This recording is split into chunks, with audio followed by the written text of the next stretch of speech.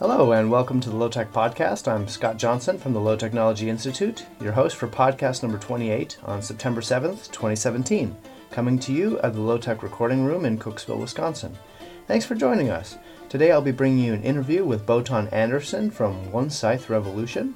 We'll also have our regular weekly news roundup and Institute updates. And don't forget to follow us on Twitter. Our handle is @low_techno. Like us on Facebook and find us on Instagram. You can check out our website, lowtechinstitute.org, and there you can find both of our podcasts, as well as information about joining and supporting the Institute and its research. This week I visited with Botan Anderson, the person behind One Scythe Revolution, one of the largest suppliers of scythes in the United States, located in Eau Claire, Wisconsin. I'm here in... Hi, are you Botan? Yeah. Hi, Botan. Hi, I'm Yeah. Scott. Hey, Scott. Nice to meet you. I need to pick up a scythe. Okay. Botan lives in an old farmhouse, and because I was able to pick up my scythe in person, I was able to get a few tips and tricks from him in person. You want to grab the blade by the rib, and then I grab the whetstone. I hold this end, and I grab it particularly with my thumb and forefinger, and press down with the heel of my hand to create this upward pressure. Oh, okay. So I'm drawing it along the edge, grinding like a grindstone. Okay. And at the same time moving it laterally, and then I come back and overlap. In your normal course of using a scythe, how often do you stop to hone, and how often do you peen? 10 minutes. 10 minutes? 5-10 minutes. Yeah. Every couple hours you have to peen it. And the majority of the honing is on one side, and then you just take the burr off the other side, is that right? Right. Okay. The snath is the handle of the scythe, but Botan deals in the Austrian and scythes that are used in the Alps, which are lighter and straighter than the big curving ones you've probably seen in antique stores. A friend lent me a curved-handled American one that's, from an antique store. What's the functional difference today between the snath or the handle here is straight with, looks like the handle has like an extension, so it's more ergonomic, whereas these were bent, I guess, to be more ergonomic, or how? The snath is designed to connect 3 points, your left and right hand, and to the blade on the ground. And there's a bunch of ways of connecting those 3 dots. With the European snaths, well, these are double curved, but they have just a slight curve, and then they have a stem that rises up. Mm-hmm. On the American side, they dispense with that stem riser, and instead curve the snath an extra amount to rise up to where your right hand would be. So it's more tradition, really, than straight ergonomics?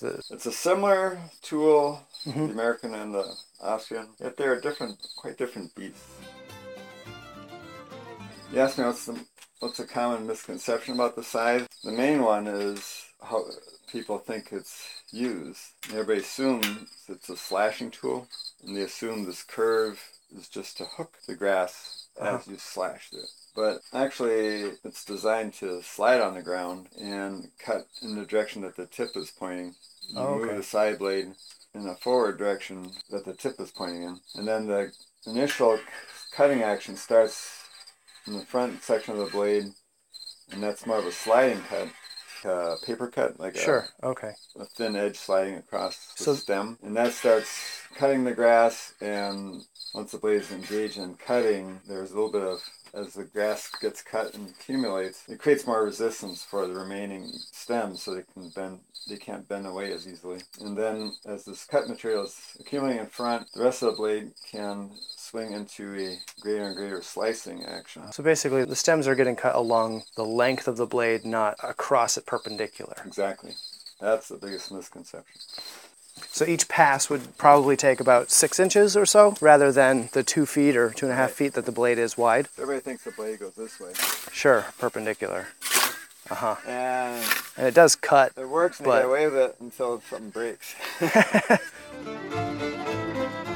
In America, we have kind of a ridiculous notion of what a lawn is, like a manicured golf course, basically. Do you scythe your lawn here? Yeah. So it's not a 1-inch tall lawn by any means, which is kind of a weird aberration anyway, but maybe four inches, kind of soft, feathered kind of looking lawn rather than a putting green or anything like that. Actually, when you mow the scythe, you mow so close to the ground that the lawn gets extremely short. So you actually...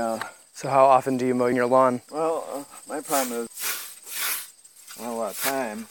The mowing doesn't take long. It's what to do with all the cut grass. I need I need something to do with it. And what I want to do is either make it into hay or compost it or use it as mulch. If I want a smothering mulch, if I want to start a new garden bed, I like to use the fresh cut grass and just pile it on. It creates a really heavy mat and builds the sod. Huh. If I'm using mulch, put around plants, I like to dry it into hay. I also make hay, store in hay stacks, used for my ducks in the winter, bedding. They eat the finer parts, the coarser parts get manured.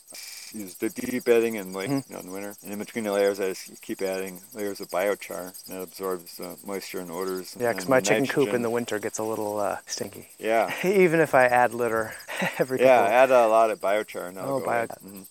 I know everything's variable. There are a lot of variables, but if you were to mow, let's say, a half an acre lawn with a large 95 centimeter blade, are you looking at a couple hours or? Yeah, but it's a fun 2 hours. How long have you been working with scythes? Since 2001. Okay. What got you into them? I originally got into permaculture and natural farming in the 80s. After I saw a film called The One Straw Revolution, and then I read the book, and it's just like, that's what I want to do. So that's where the name for One Scythe Revolution came from? Yeah, it's an illusion the One Straw Revolution work. I think the scythe will make the One Straw Revolution work for us tall Westerner. Yeah, I'm not familiar with the book. It's a Japanese farmer who had this epiphany and started trying to work with nature. And instead of digging and fertilizing, especially his rice field, he was into harvesting the rice and then putting all the straw back. He used to have ducks. After the straw was put back, he would let the ducks on to fertilize the straw. Is he the same guy who would throw a handful of seeds into his garden beds and just let them go, basically? Yeah. Okay, yeah. Yeah, that's what I thought he was doing. But years later, after I came up with the idea of a scythe-based farm, I saw an old film and I realized, wait a minute, he had a scythe-based farm. He harvested the grains with a sickle, but the forest gardens, where he was just tossing out the seed, he went around with his mountain sickle, which is a long-handled, two-handed sickle, and he would chop all the weeds around the daikon. So he was managing his natural farm. It wasn't just totally wild. He was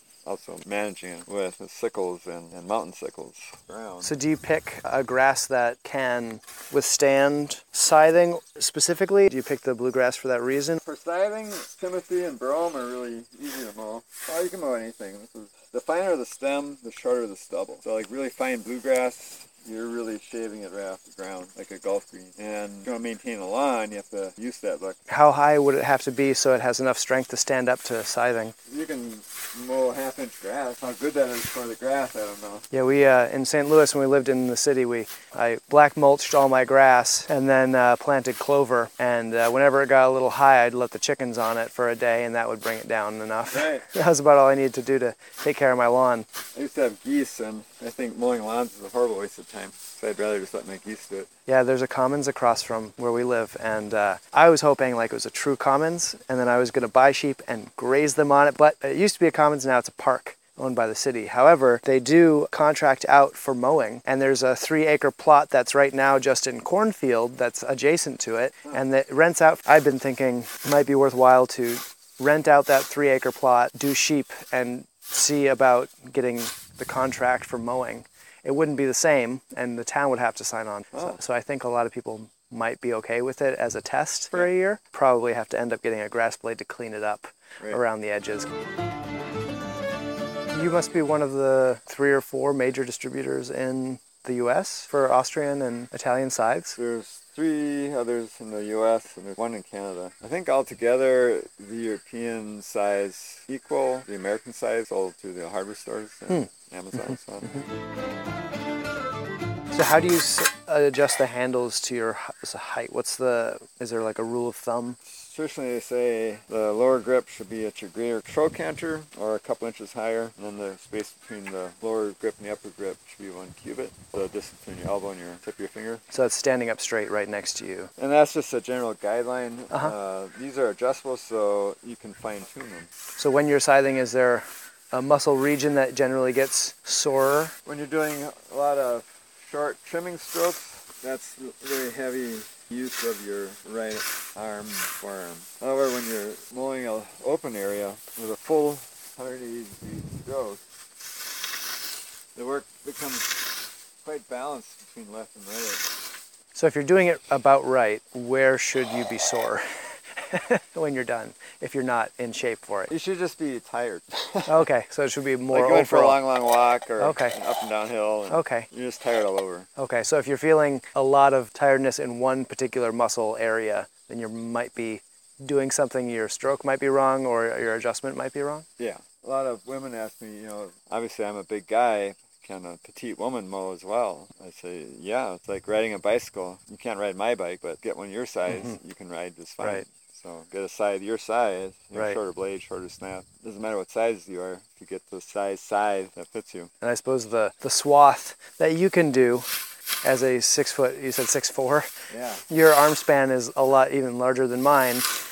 So your reach, I guess, would be, it looks about to be 6'4". Your swath is proportional to your height. With a field blade, I would be mowing more 10 to 12 feet. Is it better in the morning while it's a little damp or in the afternoon when it's dry? Well, it depends. Grass, especially fine grass, much easier in the morning. Ah. Whereas thick stems like goldenrod, it's just extra heavy and wet. It's like they're cutting it off. So when you run workshops, are those like a day-long affair? Half day, usually from 1 to 5, and my next one's September 9th. And you run them here? The next one's going to be at Cub Farm, about 20 minutes from here. Something I want to show you, my idea for one scythe revolution. That's way out in the field. The reason I wanted a scythe, I got into scything, was I wanted a way to cut my own hay and straw for mulch for no-till gardening. So I was walking into my hayfield, making hay, dragging it. I was used to load up a garden cart and drag the garden cart back to the garden, and Sure. the hay be bouncing on the cart. And Sure. eventually I figured out it just was easier to throw it on a tarp and drag the tarp when Yeah. it bounce out. And then I would lay out my mulched garden bed, and then I would try to mow in between the garden beds with my push-wheel mower because it was such a small Right. space. And that lumpy clay soil would just make the mower just bounce. It was just really hard to make a push-wheel mower work. And I thought, it's too bad I can't mow it with a scythe. Then I go, well, I got the space here, so why don't you put all your garden beds a scythe stroke apart? Then I can mow the garden. The scythe, I can mow the grass with a scythe, and instead of dragging hay from the field, it'd be right there. I can use that's that smart. to mow. So I had a whole bunch of garden beds. They were 3 by, I think, 8 feet, but a scythe stroke apart. And then I have it look like a cemetery. I suppose. You have 3 by 8 plots. A scythe stroke apart. It would have worked fine as a garden, but it kind of bothered me, so I changed the shape and spacing so that it would look less cemetery-ish. And that was the gardens by my house, vegetable gardens. But over time, as I was learning how to make hay, and in spite of the best weather predictions, sometimes my hay would just get ruined, and I'd be raking and turning it, and then have to get it out of the field and compost it somewhere. And one day it occurred to me, why do I even need to drag anything back to the house? Why not turn my field into these long lines of mulch? And if the hay doesn't turn out, throw it onto the mulch pile. Okay. And if it does, I'll put it in my haystack. And then later on, when it's manured mulch, then I'll put that back in the garden. So I started this idea I called windrow gardening. 2 scythe strokes apart, I would create a line of mulch. Okay. And in the line of mulch, you can plant things. Potatoes work really well. Pumpkins work well. You had mentioned growing pumpkins. And I would graze my geese. When something wasn't there that they would eat in the mulch lines, I would graze my geese through the whole fields. So you basically walk around with the target bed on your left side, so as you mow, your windrow gets dumped right next to it? Yeah. To improve soil fertility, I've been putting on cover crops of buckwheat. That's the white blossom. So in between, I've been experimenting with seeding it on the bare ground after I've mown, and that comes up fairly well. think what works better is the one straw revolution idea. Before I mow, like a week or so, I toss out the seed. And then I mow, and then very quickly it's had time to germinate while it's still shaded. And get a little bit of start, and then... Less lead up time for it to get going. Yeah, and less time for the soil to dry out. I suppose you mostly, like you said, mostly potatoes and pumpkins and squashes and things? I can grow anything. Tomatoes, whatever. So anyway, here's what's left of the potato plant I planted. Let's see if we got anything. Oh, yeah. Instead of mounding and hilling potatoes. Oh, wow. And they were just right under the straw then? Yeah. Or under the hay. Will they have some deeper down too that you'll have to dig for? Probably? I don't think so. No? Near the end of our time at One Side Revolution, we headed back to his workshop where he showed me the ins and outs of peening, which is basically cold hammer percussion to draw out and smooth a used scythe edge. What's the name of the peening book? Dangeln. Dangeln. Oh, is that the German word for peening? Yes. Outside of my vocabulary currently. Yeah. You want a stump that'll hold your anvil at the height of the top of your thigh so you can support the blade. Mm-hmm. And you say about after 10 to 15 hours of use. Well, it depends on what you're mowing. Oh, okay. How much you're honing away. I suppose the longer you do this, the less often you need to peen because you're just touching it up. Because you're catching less crap in your blade. Yeah. So I suppose an anvil like this, you might see it at an antique store and they wouldn't even know what it is. Well, they call them Dangelstocks. I had to leave pretty shortly after this, but it was nice to be able to get a little bit of a hands-on experience with the scythe as I purchased it. If you happen to be within driving distance of Eau Claire this weekend, Botan is leading a workshop at Cub Farm, and you can find all the information for that at onesiderevolution.com. There you can also find ordering information and contact information for Botan. Thanks again to Botan for taking the time to chat with me a couple weekends ago and give me all this great information and audio for the podcast today.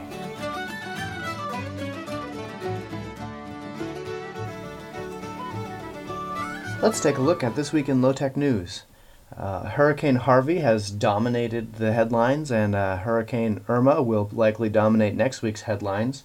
And of course, climate change has been a conversation that many newscasters and pundits have brought up. And of course, the mantra goes that climate change doesn't cause any one specific storm or event, but it does exacerbate them. Basically, the mechanism by which hurricanes are exacerbated is that hurricanes are fed by hot conditions, especially hot sea water, and so as the Gulf of Mexico and the Atlantic are warmer than usual this year, the hurricanes have extra energy to feed them. Another upside, I guess, for destructive hurricanes is hot air holds more moisture than cold air, so they're able to pull more moisture out of the sea and then come on land with more and more water. While climate change may not have caused specifically these two storms, it probably made them worse. In addition, Houston is a huge petrochemical city. There's tons of processing of oil as well as other chemicals. We saw the explosion of the French-owned plant, the flooding of Superfund sites, and the general disarray caused by Harvey. So the waters are not only high, but they are awash in petrochemicals, so that can cause knock-on effects down the road that we're only beginning to contemplate.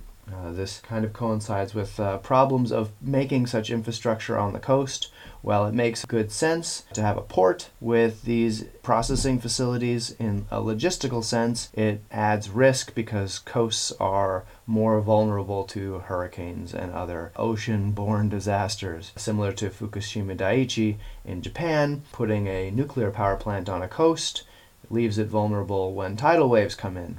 And I think one of the most important articles or opinion pieces that was put out this week talks about the systematic understatement of risk by scientists.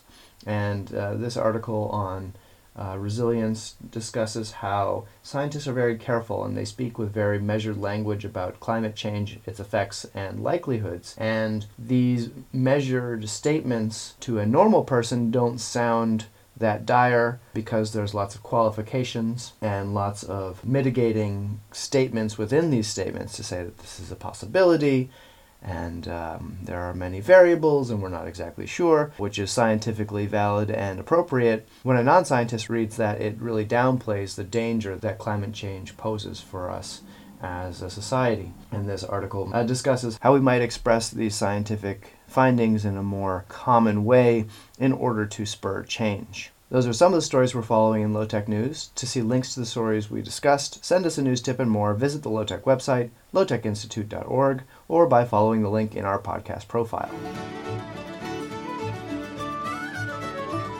And now for a brief recap of the research we have going on around the Institute. This week has been a busy one playing catch-up. We are creating a berry labyrinth in our backyard because we have so many wild raspberries. Instead of trying to eradicate them and then planting domesticated raspberries, we thought, why not pick the heaviest raspberry area and make that into a permanent raspberry patch? I'll have a discussion of this coming up on the blog. I'm also preparing beds for next year using a no-dig method where you smother areas where you plan to put in a garden bed with dense vegetable clippings, vegetation clippings, grass clippings, things like that. And that smothers the existing vegetation and creates a layer of rich organic material for next year. I'll also create a blog post about this in the coming weeks. If you're in the Madison area this weekend, you can see me at the 25th Annual Heritage Festival at the Schumacher Farm Park. I'll be doing shingle splitting demonstrations and making oaken shingles the old-fashioned by hand way. That runs from 12 noon to 5 p.m. at the Schumacher Farm Park on Sunday. We'll be at the Wisconsin Sheep and Wool Festival this coming weekend, where we'll be recording another podcast, so keep an ear out for that in the coming weeks. And we should be announcing in the next week or two at least 2 or 3 upcoming workshops. So stay tuned. If you haven't joined the listserv already, you can do that. Information for joining the listserv is on our website. You can also get most of the announcements by following our blog. All of that can be found at lowtechinstitute.org. There you can also find information about membership support for the Institute.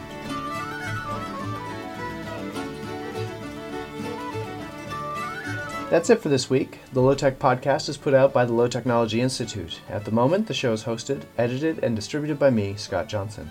This episode was recorded at the Low Technology Recording Room. Our intro music was Julia Delaney off the self-titled album from Slantia.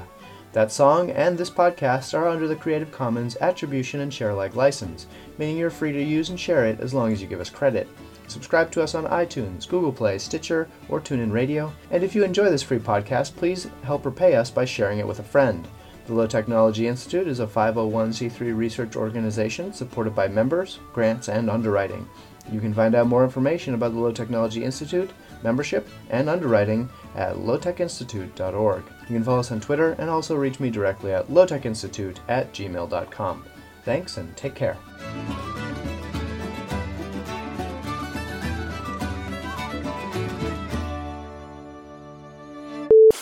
If you're going to maintain along with the size... Sorry, Yoda's your cat's name? Yeah. It's like pouncing on... Grasshopper. Sorry. Yeah, I got distracted.